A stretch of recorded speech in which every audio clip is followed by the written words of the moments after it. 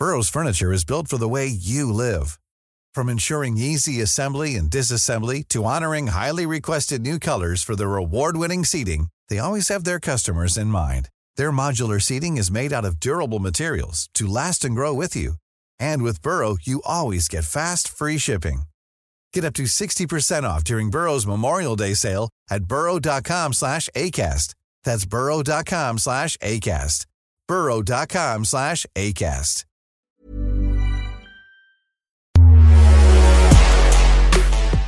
Gunnosaurus is back. Seriously, we're talking mascots in today's Gegenpod as Mesut Ozil comes to the rescue at Arsenal. With all the wash-up from the transfer window and a bonkers start to the Premier League season, we've got a big episode ahead.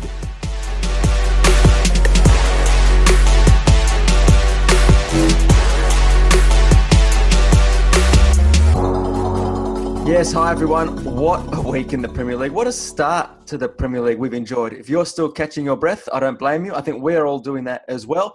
But that means we've got a hell of a lot to talk about as we head into the international break. David Weiner with you once again, joined by Thomas Sorensen and Michael Bridges. We've got crazy scorelines and transfer windows to wrap up. So let's get stuck right into it. Bridgie, have you caught your breath, mate? How are you?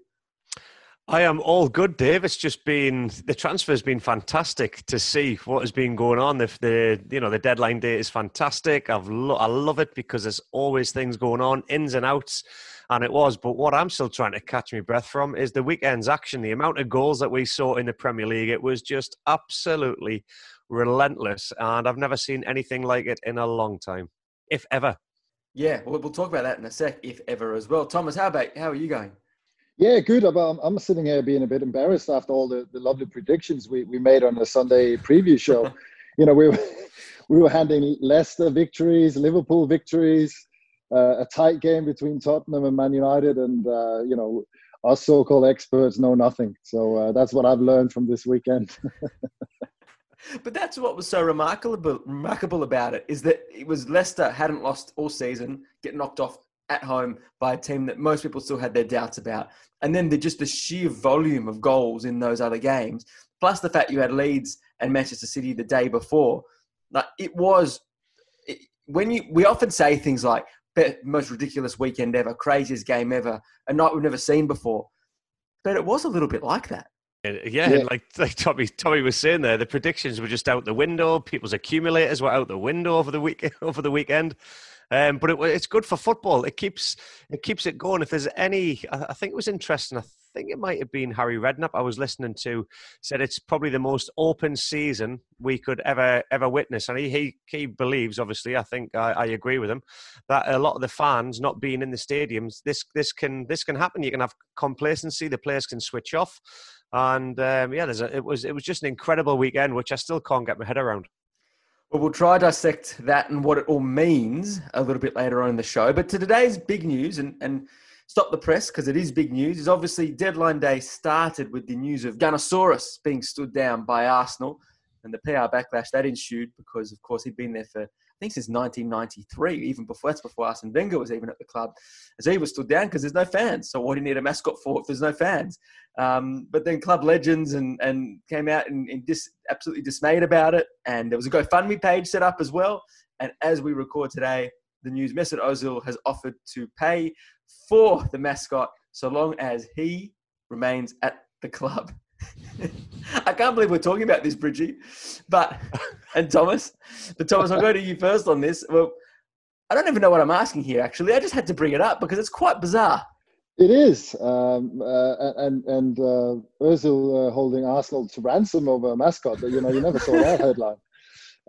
But again, I think mascots are part of the game, and it's a little bit, sad, really. You look at Arsenal spending, 50, 60 million on Partey, and then, you can't afford a couple of grand for a mascot who's been there, as you said, for such a long time, part of the club history. And, the fans are not there, but it's still part of the club. And, there's other places I'm sure they can save a few dollars. And great to see that, people see it differently. I think that's good. I think me and Bridget talked about beforehand, every club that we've been been at. Love or hate the mascots. They mean a lot to kids, and we've had a bit of fun as players with the mascots, and I've even been attacked by a mascot down in Macedonia once. So you have sort of a. Tell us about that one. Yeah, no, we played a game, and they'd all, a very important game down there, and they'd ordered the mascot to just disrupt our warm up. So he kept sort of running across the goal area while we were warming up, and I ended up having to just tackle him and drag him off the field. Obviously, that was got a few coins thrown at me then, but these are the things. I'm sure Bridgie as well. You have some sort of special relationship with the mascot, love or hate. Well, I used to love our mascot at Sunderland, Tommy, Samson the big black cat. And then he got a girlfriend. I can't remember her name. Delilah, I think. Delilah. That was it. So, I used to love the two of them in the tunnel. Used to see them every now and again with their mascot heads off, so you could actually see who the real person was behind it.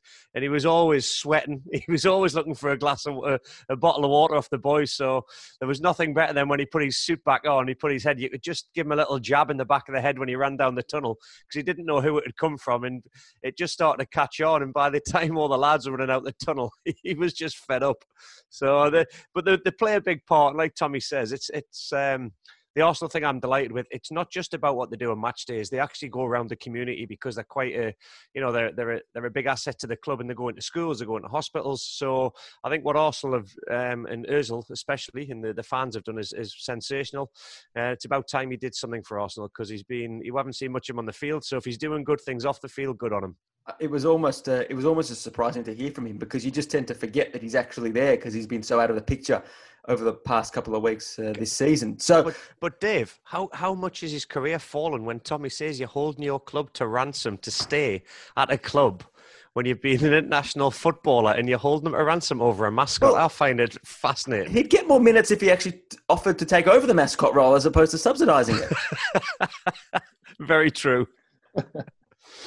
I tell you what I'm struggling with is how a club can not afford to hold on to the mascot, but then matter of 8 hours later can go and pay a release clause in 45 million euros for Thomas Partey from Atletico Madrid. And I think that's something that I think everyone's trying to come to grips with, is how in this climate the money is still there. But for Arsenal fans, fortunately it is. And this signing, Bridgie, it was the final piece of Mikel Arteta's puzzle. I think Arsenal fans hoped deadline day would bring this for them, maybe dreamt of it, but they probably didn't think it was actually going to happen. How big is the arrival of Thomas Partey for Arsenal's plans this season?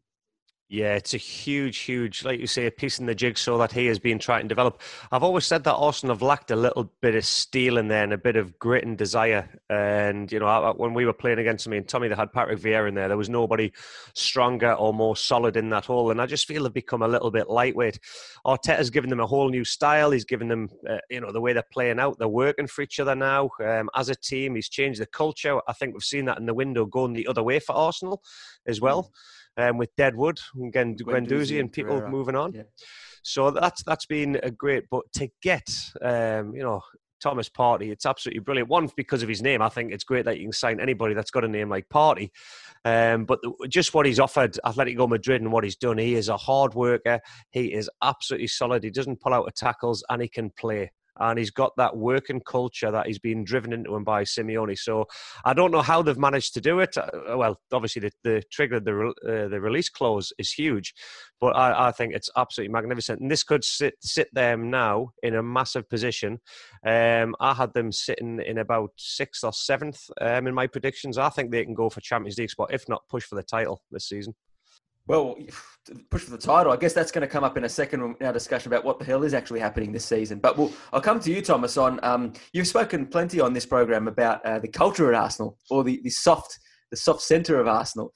Can you see that might be evolving a little bit, and that perhaps what Bridgie just predicted could happen off the back of this kind of recruitment and the type of changes Arteta is making to this club? Yeah, no, I think, the structure that Wenger had, and again, the player types, you had an Adams, Dixon, Vieira in the middle, Parler. You had that steel through the team, and that was sort of lost. I think Wenger tried to, just signed the wrong kind of players, and that sort of was lost. And it takes time to build it, but you can see Arteta is starting, with the signings, with the way he's playing, with the work ethic, because I thought it was lost a little bit in, we have to play nice football, the Arsenal way, great at home at the Emirates, but whenever they went on a windy day at Stoke or Sheffield United or wherever, they just never got any results out of it. And that led to them being in 6th, 7th, 8th place because they weren't getting enough points. And you can see now, I think it's a great signing. And what Bridget pointed out, that, he comes from Simeone's system, with that work ethic, having to win the tackles. And it just takes one player. I don't think they're far off. Again, defensively, still I have a few question marks, but in midfield, get the right player there, and I think Partey could be that player. Then they got plenty going forward. We know Willian is a great signing, and Aubameyang obviously as well, and Lacazette and whoever they got. So the options are there. They just need that solidity through the team, and I think they're definitely moving in the right direction. Yeah, and he's got the ability to actually dribble as well. He's got one of the highest stat numbers in European football for breaking through dribbling as well. And actually, a lot of the stuff they're saying about his move is that he actually, as much as he will bring the Simeone qualities to Arsenal's midfield, he actually wants to be a little bit liberated himself and actually express himself a bit more, which being at Arsenal will allow him to do. So that will be fascinating to see how that goes. It was a weird deadline day because it promised a lot, didn't deliver a lot, and then sort of climaxed in the last little hour. When we look at the Up to Sport social poll, we asked who won the transfer window. Arsenal came in third, behind Chelsea and Everton. For you guys, who did win the transfer window now that it has been run and won? Are you on about the final day, Dave, or are you on about the whole transfer window in general? Once the final day finished, who won the transfer window? Yeah, Man United scrambled late. I think they had a lot of panic towards the end. United did, Cavani coming in. What was he, the lad? Alex Telles. Yep. Yeah, I think he's a cracking signing that's coming from there. Cavani's coming. The other boy that got Traore from Atalanta as well. So I still think there was a bit of panic going on there, but they've managed to get some in to secure because they needed something to deflect the fans away from what's been going on there with the result. But for me, the winners, I've got to go with Everton. I just think because I think we've seen them together and what they've done. I really like the way Rodriguez has come in, where Alan is just giving them a massive, massive boost. So for me, because I've seen them play, it would be Everton. And I don't want to be biased towards Tottenham. We've got Gareth Bale, so I'm going to be delighted. But no, Everton for me. Well, it's almost because, Thomas, we've actually seen the results with them hitting the ground running. For money spent, obviously, Chelsea won the window in the sense they got what they wanted, but integrating it hasn't been so easy, whereas Carlo Ancelotti, it's been seamless for Everton. But they also added Ben Godfrey, so we got the central defensive depth that he wanted. But Robin Olsen's the interesting one for me, the goalkeeper, just to come in and say to Jordan Pickford, we're watching you now. You've made a few too many mistakes now. Does Robin Olsen come in to put that pressure on, or does he actually come in to take over from him? No, I think it's I think it's a warning. I think Robin Olsen is a good goalkeeper, very experienced. A Swedish international for years and years, and played in Italy for the last few years. So again, that if anything, that's you're not bringing in an international keeper as a number two. So he'll be coming. To take that chance. And again, I think Pickford is on the ropes. He needs to pick it up. You look at the Everton team, and at the moment, he's the only weakness, really. Everyone else is pulling their weight, and Pickford is too much up and down, and too many mistakes. It hasn't really cost Everton because, at the weekend, they clawed themselves back, and it didn't cost them points, but eventually it will, because like we've seen with Man United, and even at Chelsea with Kepa, you can't be a top four team if your keeper is not up to scratch, and that'll be the same at Everton. Dave, I've got to say, somebody, the team that's flown under the radar with a transfer window, and I'm not being speaking out of turn, being ex-Leeds player, but Leeds United have done some unbelievable business. They just got Rafinha in from Rennes, the Brazilian. They've got the Llorente from Real Sociedad, Rodrigo, the Spanish international from Valencia, 27 million, Robin Koch, German international, Harrison back on loan, the goalkeeper, I know he's coming, the French boy, Mesle. And Helder Costa from Wolves. They've spent now, it was funny because I was having a chat with a few of the boys online the other night when the transfers went through, and I heard my wife, she was chatting to me afterwards, she'd overheard the conversation, she went, "Oh, Leeds aren't doing another Leeds United like when you were there, were they, when they just blew the budget?" And I kind of sat back and thought, I hope they're not doing that. I hope they've got the budgets sorted out. But the business that they have done, Victor Otter has just, and Angus Kinnear and them that have been there, they have methodically looked at this, and it's been great business. I think methodical is a good word. I was going to ask. It's not slapstick. It's very purposeful, isn't it, Bridgie? It certainly is. Yeah, it certainly is. They've realised that they went through the championship, and the injuries came in, but they managed to get through. They've had their eyes on targets, and I think that the budget that they were hoping to get, Bielsa wanted a budget, and they've honoured it. But what they've done, Bielsa and them have sat down, they've looked at it, they've analysed players' stats, they've analysed the work rate. Even Bielsa showed the media what he did when he does opposition. So God knows what it looks like when they're looking at players and the amount of stats. And the other thing I was delighted was there was a player they were going to sign from Bayern Munich actually failed a medical as well.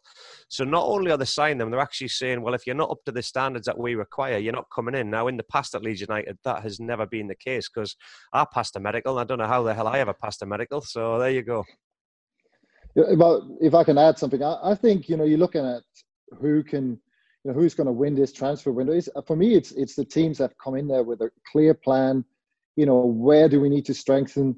Like Everton, midfield, signing Alain Doucouré, obviously adding the quality of James Rodriguez. Those are the teams for me that's winning, adding a centre half, adding some pressure for the goalkeeping position. You see teams like, we talked about United, it just seems, they were there early with the big words that we can unmuscle everyone because obviously everyone is under the strain of the COVID crisis and we got so much money, we can do whatever we want, we can compete. They haven't done anything. They've obviously,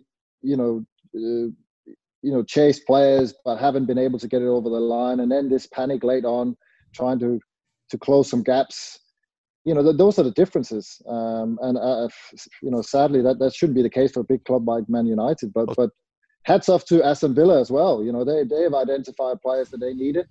Bringing Tommy, in. They've just strengthened all the way down the core. They've got the goalkeeper Martinez. They've got in Ross Bartley up at the thing. They've got Ollie Watkins up top. That core that Aston Villa have done has been absolutely brilliant. And I think you're seeing the benefits of that. Yeah, and extending Grealish. I think that was a big sign. Because you don't want to be a selling club if you want to move forward. You want to keep your best players, and keeping him, I think, was the first brick in the wall, and then they could build around that. So a lot of good signings for Villa, I think.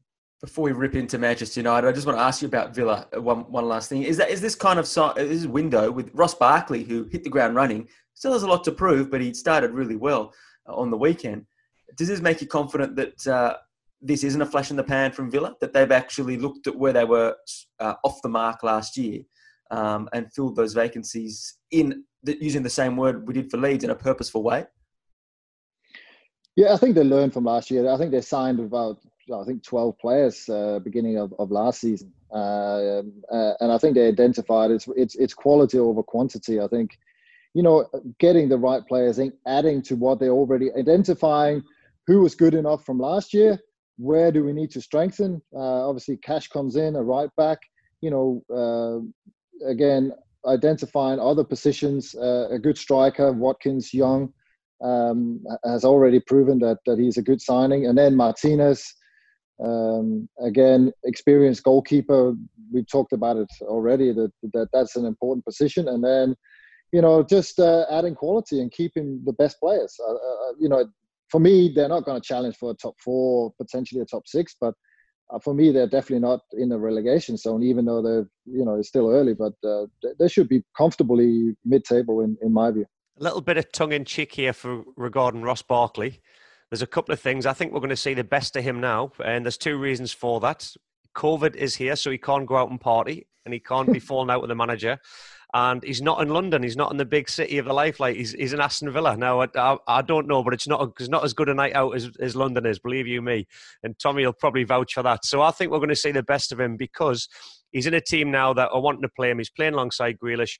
He'd probably feel like a wanted man again because, like I say, I think he's just lost his way when he went to the big city, and the fallout with Lampard early didn't go down very well. So I think there's a couple of reasons why we're going to see Barkley, and that is only good for Aston Villa. And potentially good for England too. You never know. They're the teams that did really well. You touched on United. But what do we make of that? Everyone's got an opinion on United, but ultimately, how is it, Thomas, that we get to the final day of the transfer window and Manchester United, still it's like a lottery which way their signings are going to go? I think they're a victim a little bit of their own arrogance to some extent. Again, I talked about some of the statements they came out after the end of last season that and then the ongoing Sancho saga. If they wanted him, they could have bought him. They could have got him for 100 million. They offered 80, and if they wanted him, I'm sure they could have found that the last 20, and then that could have been a great booster going into the rest of the window. But they've dragged it on. And I think it's crucial that they haven't found a central defender. We saw at the weekend. I was gobsmacked how shocking the defending was. It was Harry Maguire. You can say Harry Maguire doesn't know what team he plays for because he seems to tackle his own teammates week in, week out. He did the same with Shaw this weekend. It's bloody ridiculous. Yeah, but there's so many things wrong. Obviously. Just the first goal, again, I don't know, lack of awareness, but lack of effort. In most of the goals, positioning, out of shape, no communication. It's not just one thing, it's just everything that's wrong at the moment. And no confidence, the keeper's not making any saves.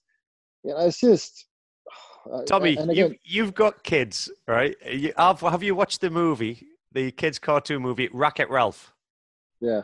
The guy, he's just an absolute, it's like you say, he's a calamity. Everything he does, he makes a mistake with. He's just a big guy that fights anything. It's Harry Maguire. I'm telling you, Wreck-It Ralph is in the centre defence for Man United. He's causing absolute carnage, and he looks like the character as well. Oh. I've just looked it up. There you go, Dave. Honestly, Harry Maguire is Wreck-It Ralph in every sense of the manner, and it's like Tommy said. He moves like Wreck-It Ralph at the moment. It's shambolic. So Bridgie, what's the bigger issue? Because a lot of the things that came out after the 6-1 was you can't go spend this money now because you don't even know if Solskjaer is the right man to take him through. So now they're in this sort of in-between space where they get to deadline day and their signings are still in the air, but the day before deadline day, the flaws on the field with all the money they've already spent are already exposed. And I'm not sure which way you turn now in terms of answering that. Is it more they're not getting the more out of the kettle that's there, or does Solskjaer need more to perform better? Dave, there's bigger issues at hand with Manchester United. It's not the manager, it's not the players, it's not the board, it's the collective. It's everybody playing their own part. And I believe that it's so disjointed. We've just talked about Leeds United, how they have fundamentally got their foundation built. Then they got, they built from the bottom all the way back to the top. They were all on the same page. Manchester United has got bits here doing their own invested interest. They've got another character here. They don't know who their manager's going to be. They don't know what players they want to sign. The board don't know whether they're coming or going. The fans are getting frustrated because there is no cohesion. It's absolutely terrible from top to bottom. And I think that as a collective is impacting everything about Manchester United and what Alex Ferguson built. There's a massive disconnect. And like you say, how can you sign players there when they're talking to Pochettino as a manager at the moment as well? Where does that leave Ole Gunnar Solskjaer? Did he want the players, or has Pochettino made that push? Or the managers that they're speaking to? There's just so much. There's so many small little fires going on, and it's going to erupt very soon. So are you saying that Solskjaer, you think Solskjaer deserved the chance to sign better players and for the club to be more coherent off the park to get him that? Or he's not good enough to deal with those players if they come in because what's happening at the moment isn't good enough either? Well, for me, he's got to be good enough because he's been there for long enough now. At this time, he's had moments where he came in, he turned the club around and they got the great results. And then he had a patch where he was tested and he got through that. He had the saga with Pogba. He's proven his worth. There is just bigger issues at stake at this football club. You can't blame Ole Gunnar Solskjaer and say he's not a manager. He's produced wins. He's done things. All right, he might not have won anything with them at present, and he's still trying to do that. Correct us if I'm wrong. I don't think he has, but there's bigger things going on at that football club that are away from Ole Gunnar Solskjaer, and it absolutely stinks. And if I was Manchester United fans, I'd be really hurting at this moment in time, thinking, where has our club gone? Well, on that note, Thomas, so they landed us in Cavani, who hasn't played for 7 months, has had soft tissue injuries, has had COVID, was thinking about retiring, and at 33 years old gets a great last chance to play in the Premier League. They didn't get the initial targets they wanted. Can Manchester United still attract the top line targets? I think it's and that I think that's probably part of it as well. They that aura and dominance they had, where people would throw away everything to go to Manchester United. Those times are gone now. You look at the likes of Chelsea and Man City, Liverpool. I think they're ahead of Manchester United. Tottenham at the moment in a player's mind, and I think that's difficult for them in the first place. And then that's where it reeks a little bit of desperation, because Cavani has been available, for the last 6 months, and why has anyone else not taken him? He's got a good track record. We know that. He's done well over the years. He's sort of getting older, but he hasn't trained. You can't expect an immediate impact. Is that 1, 2, 3 months? Is he just going to be a substitute? He might play centre half. Yeah, potentially. I think that could help. Or Telles has to cover for the 3 others. I don't know. He must be. He has to be superhuman there. So it just brings out. It's just not a good look for a club that wants to be, in and among, at least in the reckoning of being one of the biggest clubs in the world. And it's just hard to see that from the actions at the moment. Like Bridgie said, it's dysfunctioning all over the place. Striker to striker, will he make an impact, Bridgie? Cavani? I think if once he is fit and he's ready to go, there's no doubt about it, because his goal scoring record, every club we have seen him play at, he's scored goals. He's a workhorse internationally as well. Fantastic. So yes, they will, because they produce chances. Manchester United going forward, they've got some lethal players in that front third that'll create chances for him to score goals once he is fit and ready. Whether that means Man United will win games, Dave, no, because that is a different matter at the other end of the field. But Cavani, I'm a big fan of his, and I'm actually delighted to see him in the Premier League. I thought Leeds United might have had a crack at him. I just don't think they could afford the wage bill that he was demanding. But there was talk that they'd looked at him as well. But again, comes back to they weren't desperate. And you mentioned Pochettino. What does it take from here for Solskjaer to ward off the club pursuing Pochettino this season? I think the fans not being there is huge, because I think can you imagine Old Trafford at the weekend if the fans had been in there? It could have been a blooming riot, and there definitely would have been some issues there. What's he got to do? He's got to get results. I mean, that's the bottom line. The top end, you must get results, and if they get the results and they get into the Champions League spots, and I can't see him getting long enough, because I do think there's some underlying. I hate saying managers are going to leave. There's some underlying issues, and there's no smoke without fire, Dave. And with Pochettino's name getting branded around, he's sitting waiting in the wings. I think it's potentially sooner rather than later if that happens. Okay, watch this space. It won't be the last we talk about Manchester United. I have no doubt about that through the season. But in conclusion, they did not win the transfer window, and I think it looks like Everton and to a certain extent Aston Villa, Arsenal have certainly did that. Chelsea, Leeds United. Leeds United up there. Thank you. Maybe by the end of the season, we'll know a little bit more about Chelsea's business. They've certainly put the money out there to make sure they do have to walk the walk a little bit later on. But we've spoken so much about Chelsea on this podcast last couple of weeks. We'll give them a week off this week. Short break, promise. A quick shout out to Optus Sport's other podcast, Two Sharp Reds. Former Aussie goalkeeper Mark Schwarzer is joined by Ollie Gill to have great banter about the Premier League, Champions League, Women's Super League. You know what? Anything football, really. You won't be disappointed. Mother's Day is around the corner. Find the perfect gift for the mom in your life with a stunning piece of jewelry from Blue Nile. From timeless pearls to dazzling gemstones, Blue Nile has something she'll adore. Need it fast? Most items can ship overnight. Plus, enjoy guaranteed free shipping and returns. Don't miss our special Mother's Day deals. Save big on the season's most beautiful trends. For a limited time, get up to 50% off by going to BlueNile.com. That's BlueNile.com. Two Sharp Reds, wherever you get your podcasts. Now, back to the Gegan Pod. But what we will talk about now is a bit of action on the field, because we head into the international break, guys, with an average goals per game we haven't seen since the 1930s in the top flight of England. It's absolutely bonkers. Do you have any idea why, Thomas? Can you put your finger on it? Or do we just sit back and enjoy it? It's been absolutely outrageous. Yeah, it has. It's been great entertainment. Just this weekend and upsets all over the place. But I think Bridgie talked on something a little bit earlier that the circumstances might play a part here. And as a former player, not having the fans, not having the same energy on the park or in the stadium does have an effect that, it changes in the mindset.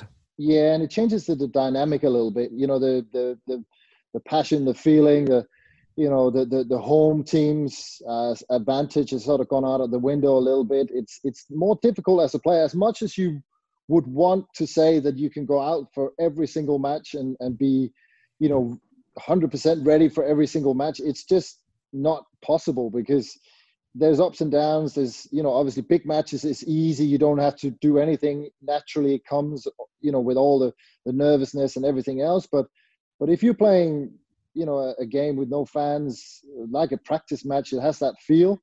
It's difficult. And I think that's why we're seeing more mistakes. We're seeing the fluctuation in results because of those circumstances. I think they play a bigger part than we think. Yeah, totally agree with you, Tommy. It's all to do with the fans and the atmosphere in these stadiums and around the stadiums. And also, like I say, the complacency creeps in because of them.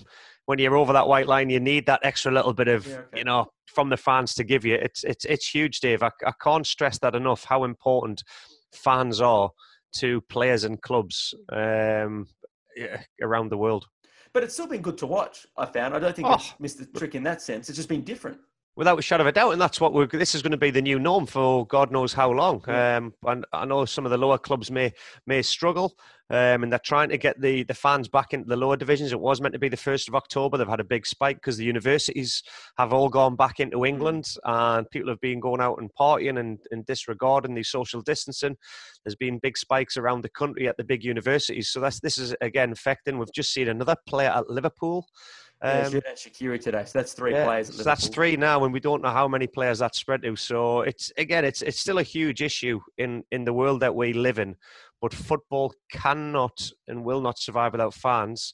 So I'm hoping that it's sooner rather than later. But like you say, the football has been entertaining, but it's entertaining for the wrong reasons. Yeah, right. Yeah, no, I'm on that note, I'm a little bit worried about international breaks. So got my fingers crossed that when everyone crosses borders and comes back, that everyone's used their common sense and we're still able to play on when it gets back. Part of that bonkers start, of course, has seen Everton they'll head into the Merseyside derby as the team on top in Liverpool. Sorry, in Merseyside against Liverpool, and we'll talk more about that next week, of course. But Thomas, I just want to know about Everton. We spoke about their recruitment. What I'd love to know is, can they sustain it, or what does success from here in look like if they can sustain it? Again, it's still early. But can Calvert-Lewin, can he keep that scoring record up? Statistics say, history tells it's going to be difficult. But again, with the service that he gets, why not? He's improved his finishing. The talks come out that he's worked really hard on it. Ancelotti has been on his case, on his one-touch finishing, his movement in the box, and you can see he's paying off. So if he keeps scoring gets the service. And again, I think defensively, if Pickford or Robin Olsen can just elevate their game, give them that security at the back, they look solid as a team. They're hardworking. I think they got a great manager who reads the game really well, who's tactically very astute. So yeah, I think they can definitely sustain a run for the top four. Definitely a European place.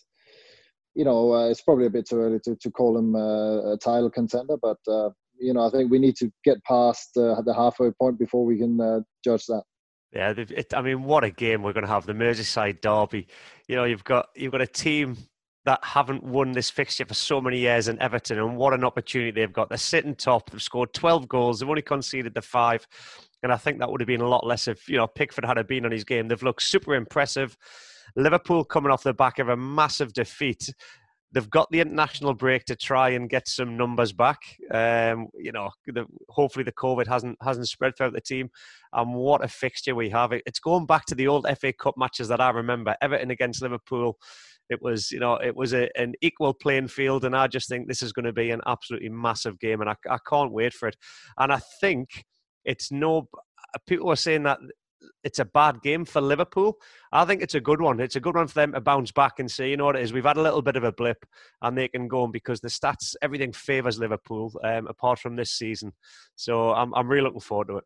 No, this will be grand final-esque. This is going to be a massive build-up. But it's been great to watch Everton so far, and it'll be interesting to see if they can fulfil the expectations they have set. So, best and worst of the opening month, the first impressions, they've obviously been right up there. What else has caught your eye, Thomas? I think Sheffield United has been a real disappointment.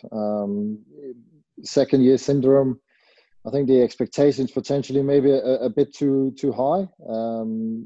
But again, you're looking at the teams they played. Obviously, Villa, they played Leeds. So it's not like they've played games that they didn't that they played the top 3 or anything. And I think that's very worrying going into the rest. And I think they have Fulham in the next game. That's a must-win. And then they have a run of horrific. I think it's Man City, Chelsea, Liverpool. I think they have a horrific run after that. So if they don't win against Fulham or get 3 points, that could potentially be 8 or 9 games without a win. So that could be them gone already. So for me, that's been a bit of a disappointment. I think I expected more, even though it's the second season. And to you, Bridgie? Seeing Manchester City and Manchester United in the bottom half of the tables, and then 16th and 14th place represent. It's we're only 3 or 4 games in, but to see them two at the bottom end of the table with teams like Fulham and Burnley and Sheffield United who've got 0 points, I just find it fascinating what has gone on this season. How I'm seeing them teams down there, and I don't want to get too carried away. We just talked about Everton and Aston Villa being top. I remember I think I called West Ham out last season when they were sitting in 4th. They had a flying start this season. I'll always judge teams after 10 games of the season to see where they're at. And one of the guys at the Optus studio gave me a load of grief for saying West Ham will finish 10th when they were in 4th. And he had a right go at me. And then when they finished nearly relegation spot, I went to look for him and said, you've got to wait and see where your teams are at. So, that was the big one for me, seeing the 2 Manchester teams down there, but I'm sure things will pick up.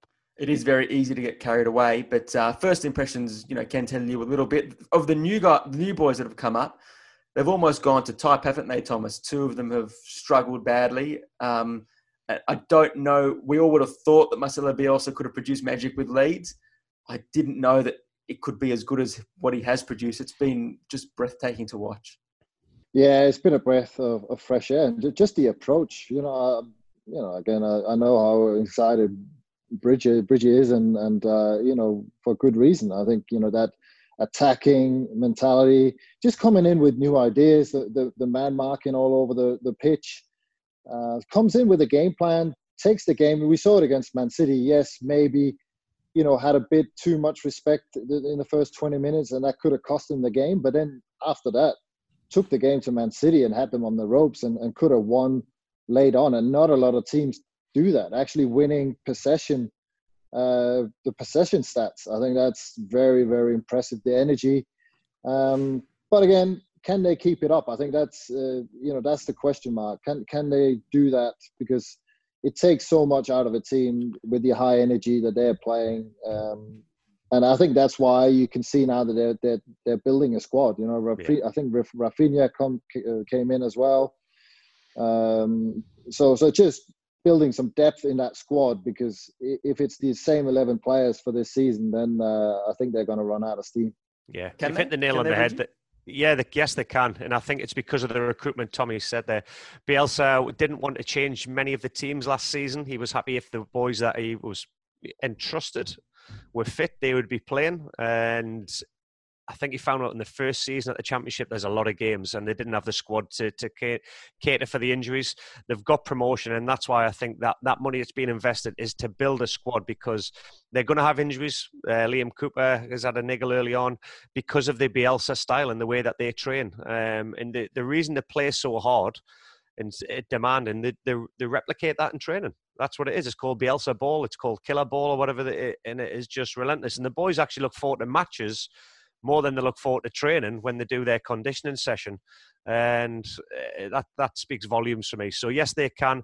They've shown that. They've come up. The only thing that's upset me, Dave, is that Brentford didn't come up and we got a West Brom and a Fulham, because I know they're teams that are, they're happy to absorb pressure and have a go on the counter-attack. Brentford don't play like that as well. They're a very, very aggressive team like Leeds United. And I know they've lost some good players, but I would have liked to have seen them, because they wouldn't have changed their approach neither. Well, let's get to see Ollie Watkins play with Aston Villa, and he scored that ridiculous hat-trick on the weekend against Liverpool. And honestly, this time last week, this is where we say we can get carried away very, very early.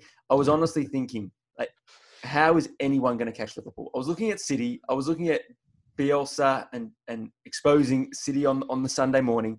And I was sitting there thinking, who is actually going to catch City? And now it's all turned on its head. And a month ago, Bridgie, we were sitting there talking about Tottenham. And you were so slumped shoulders, worrying about the season. So I'm going to ask you in our next segment, what say you, Bridgie? I'm going to throw a Harry Redknapp at you. And I wish I could say this in a Harry Redknapp accent, but I wouldn't do it justice. But basically, Harry said on deadline day on Sky Sports, he said, if you ask me, honestly, I think Spurs will make top four. I think they could even win the league this year. I know people are going to think I'm crazy, but I look at that squad. It looks like it is going to be an open year. Look what happened at the weekend. I'm telling you, that is some squad they've got. They've got cover in every position. It is a really powerful squad. If anyone is going to upset the big two, it could be Spurs. What say you in this season? Is it up for grabs again? Harry is mad. Harry is mad. It's up for grabs, definitely up for grabs. But the thing is, there's a lot of teams that you could say that about this year. You can say that about your team, Chelsea, because of the signings. Can they get the defensive issues right? You can say that about Arsenal and Mikel Arteta. I've just said I really fancy them now because they've recruited. They've got a new style. Spurs, yes. Højbjerg's coming that midfield. He looks like he's just a consistent, steady player. That's what you get from him, is consistency. Son, can we keep Son and Harry Kane fit? When we're going to see Gareth Bale, Reguilon, the boy from Seville, I'm a massive fan of his. Bit of balance. Doherty's come in as well. So listen, the signs are there, Dave. But again, I think that's it's passion taking over the love and the minds. I think there's a lot of teams are going to challenge more so this season because of the results that we have seen. I'm hoping Spurs is going to be one of them. But for the title, I think he's mad. But is it back up for grabs, Thomas, or is that a blip from Liverpool? No, I think it's obviously up for grabs. And it's great to see that there's no invincible teams. Great for the game, great for the Premier League and the excitement. I still think Liverpool is the team to beat. I think with the players and the additions, Thiago coming in, obviously, Mane will be back within a couple of weeks, probably after the international break. So they're still the best team in my view. I saw the Aston Villa game as a bit of a blip, and could potentially, like Bridget said, be a little bit of a wake-up call. Again, that things are not going to come easy, that they have to fight for it, and what better game than, as I said, the Merseyside derby to get that. And I think that's going to be Klopp's focus definitely at this international break. And going back to your comments as well, Dave, about Harry Redknapp, I just feel any man that has been on Celebrity Jungle and was able to sustain that amount of time in the Australian jungle and win it, it's definitely had an effect upstairs. There we go. So for him to say that, I hope he's right, but I'm just thinking that the jungle has taken its effect. I tell you what, though, it was a big week for Spurs, though, Bridgie. You got to give your man Jose a little bit of credit there, because we're not only physically with the fixture logjam, that was a statement at Old Trafford. It certainly was. I mean, it helps when they go down to 10 men. It helps when you're playing a team that is completely disjointed. It helps when, you know, like I say, Racket Ralph and Maguire is at the back fighting his own players. It was great, but the boys have still got to go and put on. And what it showed, they were ruthless. They didn't just take the foot off the pedal and go, you know, we're 2 or 3, let's get this. They went and they went again.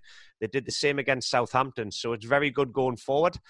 It was pleasing to see. And I really think that, having seen Mourinho on a couple of documentaries, the Spurs one and another one called The Playbook, when he's talking on there, he's about the culture and getting the best out of the players rather than that. You know, he said you can't tell players how to do certain things in the final third. He said because they're world-class players. He said, I give them structure and organisation and let them go and express themselves when he can, when he doesn't park the bus. And like I say, he's getting the best out of them at this moment in time. But he will live off that game against Manchester United for the rest of his life. The stick that he took from the fans, believe you me, if he can get that in any interview from now till the end of the season, he will. Can you imagine the carry-on if there were fans there, what he would have been doing up and down the sideline? It would have been absolutely epic. Absolutely epic. All right, finish this sentence, Thomas. Returning from the international break, the manager under the most pressure will be? I think Ole Gunnar Solskjaer. I think, you know, with it being the club of Manchester United, the talks already about Pochettino, the result, obviously, at the weekend. I think it's just mounting now to an extent where you can take it seriously, and he has to take it very seriously. You know, you can look at other managers. Scott Parker as well will be under pressure. You know, Ginger Mourinho or Burnley? Yeah, but you know, again, I think what he's been given to work with there, you know, he's been able to bring in a reserve goalkeeper and one player. You know, maybe if they had sold Tarkowski, I think potentially to Leicester, they might have had something. But Tommy, I don't know what's going on there. I mean it from a flip side, Tommy. I think I think he could potentially walk himself. Oh yeah. Yeah, I was going to ask Bridgie. He might not get the sack because he's kind of got that sort of tenure there. But can he actually pull them out of this hole, or will he actually go before because he can see what's coming? I can't believe he's there. I mean, the job that he has done there, I would be absolutely fed up to the back teeth of thinking, hang on, what I've done for this club. The funds Tommy's just mentioned, you get no budget. He had to play, I think he had a full bench of youngsters and he didn't bring any of them on to make another statement. Like they're just depleted. Now, I don't know how he gets the motivation to go in there and try and perform for that club anymore. I've got to be honest. Yeah, talking losers of the transfer window earlier, Burnley were right up there in the sense that you almost forgot about them because they didn't make a play in that window. And that's why I say he must be just waking up every morning going, what have I got to do here? And I think he regrets not moving on when he had the opportunity. But where would he go, Bridgie? Because where is there an opening in the Premier League for that type of manager right now? Or is it almost the chance to build another club back up from the Championship that might suit him? I think there's the Championship when you look at it that way, or there's the Crystal Palace job will be coming available. The only other one that I really see that are in there at this moment in time would be somebody like a West Brom, if Bilic or a Fulham, one of the newly ones that have come up. I can't see him getting anything else other than that because we know what he's about. He's about defensive issues and getting the structure. So there's a lot of the other teams in there that don't like to play that way now. It's, you know, Brighton changed their whole holistic approach and philosophy on the game. They've got in Potter to give him that dimension as well. So yeah, he's a bit of a dying breed in the sense of the style of play that the fans do want, but it's still very, very effective. Well, one club some people might have thought might have had a vacancy is West Ham. But I'll ask you, Thomas, the new look West Ham are finally exciting. Who would have thought? You know, again, we talked a little bit on Sunday. You know, I think it may be a bit of a blessing in disguise or a bit of a coincidence, but them, you know, going to a back three against Arsenal, you know, just gave them a bit of solidity. probably released a couple of players to go forward. I think they look like against Leicester, they look really, really sharp in transition. I think, Bowen is starting to really kick into gear. And you got Antonio, obviously, who's been really strong up front. But the two fullbacks, Masuaku and Johnson in the previous games, I can't remember, the new guy. Who came in at the weekend. They've been able then to go forward and supply the crosses.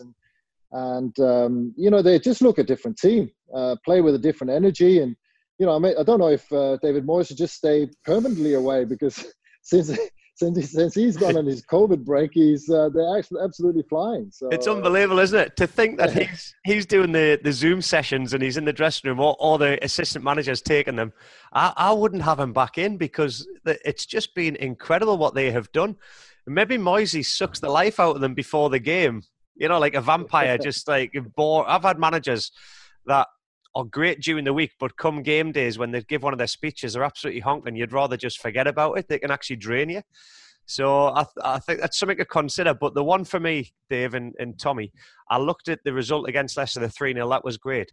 But I looked at the bench, and I saw Yarmolenko, Anderson, Lanzini, Noble, Haller, and a couple of others. I can't think who else is on there.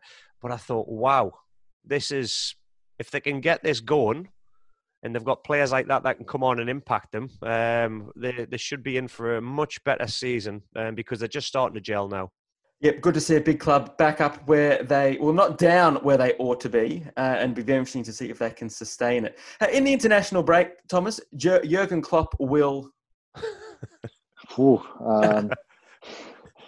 I think he'll just put down the challenge to the players. Again, he'll get a little bit of a break himself, I'm sure, and give the players a little bit of a break, a chance to reset, and then get back to business as soon as players return. Because we touched on it. What a game to get back on track on against Everton. The record, as Bridgie touched on, has been immense from Liverpool's point of view over the last 10 years. So again, you want to put the high-flying Everton and you want to shut them up and put them in their place. So I think he's not going to panic. He's not panicking too much. Again, Thiago, again, Mane will be back. They'll be able to feel their strongest side. For me, again, they'll still beat Everton. Even at Everton's best.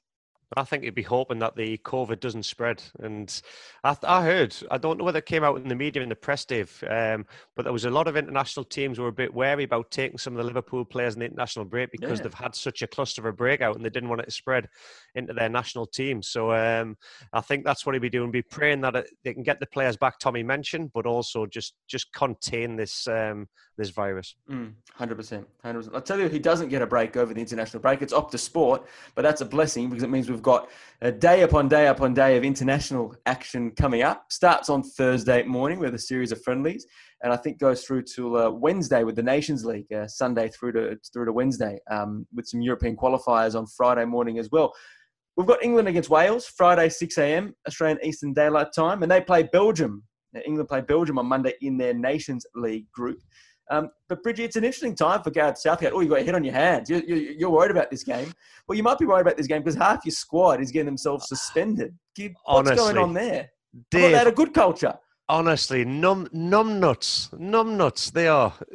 So you've got Phil Foden and Greenwood last time. They were enjoying themselves with some Scandinavian women, which is completely understandable. They're young lads. But the timing was absolutely ridiculous from what they were doing. So they've been suspended, and then after the result the other day, Tammy Abraham has his house party, and Chilwell's there. Sancho flies in, and there's more than 6 people. They know the rules and regulations, so Southgate must just be thinking, "What have I got to do?" So it's England B team against the Welsh national team, and I think it'll be a very close game. But I really fear that Belgium game is going to be, I think, one step too far for them. So it's not good. I wish some of these players, man, would get better advice from their agents or from whoever's looking after them. I don't know. It's just a shambles, man. Thick. It is a surprise, given that Southgate's done everything he can to actually build a good culture in that squad. That's what it seems like from the other side of the world. Yeah, and that's what he's about. And again, he's having a little bit of conflict with Manchester United and Ole Gunnar Solskjaer about certain players that they've got to look after. Tottenham Hotspur as well for their players with Mourinho and Harry Kane. So it's going to be interesting to see how Southgate handles it. The only blessing for him is after he gets these international games out, he hasn't got to worry about anything else. He can just go and basically relax and deflate himself, because it's a stressful position being an England manager because of the pressure, but without your players doing what they want. But opportunity does beckon for those there. I wonder, Thomas, would you play Pickford at number one if you were Southgate? I think either you make a judgment. He's been the number one for a while. If he stands by him and if he believes in him long term, yeah, he definitely plays. He might give somebody else a chance against Wales, but he definitely plays against Belgium. And then you put it down to him. I've been in a situation as well. I'm sure Bridgie has, where the manager's had a word with you. You got to step up your performances. Somebody's breathing down your neck. I still believe in you, but this is the time to perform now. No more hiccups. And then you rise to the occasion, or you get dropped. And I think that's the conversation that Southgate, even if he hasn't had it already, or definitely should have with Pickford, and then give him a chance against Belgium, and then take it from there. Tommy, I had that chat of my managers a lot more than you had of your managers, mate. Believe you me. I tell you what, Bridgie, there's those numbnuts, as you say, aren't in the squad, but there's still some terrific young players. The depth in the England squad now is actually really impressive. And Dominic Calvert-Lewin gets the chance to test his wares with Harry Kane. Danny Ings is still in there, rewarded for his form in the Premier League. What do you like about the current England squad? I just like the enthusiasm, the young, the energy that they bring. The only thing I'm not liking at the moment, and I heard a lot of the fans talking about on one of the UK radio stations, is that at times Southgate doesn't embrace it and allow them to go on what they do. It's too structured and organised, whereas when he first took over, we had the rotation, we had the centre-halves driving out the ball that was throwing numbers forward. He's become a little bit more conservative and put the reins on the last few matches that we have seen them, instead of letting them go and express themselves, because the talent that is on display going forward, England are absolutely brilliant with the amount of energy levels, the pace that they've got, the dribbling ability, the finishing. Defensively, I still think there is a lot of questions need to be answered. That's with the ball and without the ball. So that comes from the goalkeeper, the two centre-halves.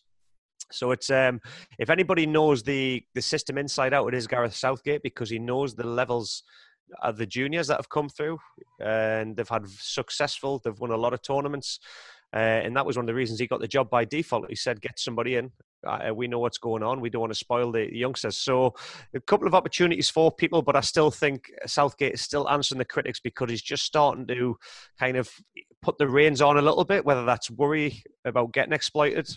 For me, he's done a great job in the World Cup, but I'm just starting to ask a few questions of late. All right, we'll watch this space for the next couple of days. And look, it is a smorgasbord, as I said. There's more games you could possibly even dream of watching. But some of the ones I've picked out are Portugal against Spain. We've got the two England games, Spain against Switzerland, and France against Portugal as well. So plenty to keep you busy over the next week if you think you're going to be missing your football. But gents, that's all we've got time for today. And by the time we speak next week, we will be previewing a Merseyside derby. And would you believe it? We're going to be previewing the UEFA Champions League group stage. It has come across us already. We cannot wait for that. It's the non-stop football. It's non-stop football. It is the positive out of this very strange year. Can't wait for that. I'm just actually looking forward to having this weekend off, Dave. I'm just going to watch all the football that is on the box, on the Optus app. I'm just going to enjoy not having to talk about it, mate. This is my weekend off, so I'm going to enjoy that. I'm going to listen to the podcast next week with yourself and Tommy and Johnny Aloisi, and then I'm getting forward to the Premier League start once again. So I'm actually going to embrace the next 7 days and just be a sponge and a fan and not have to talk crap. So there you go. You'll Over be to you, mad. boys. Yeah, and you have us to put on mute once again next week. So we'll look forward to chatting to you then, Thomas. Yeah, I can't wait, Dave. Thanks for your time. And to everyone out there, as ever, thanks for listening. And until the next Gagan Pod, enjoy your football.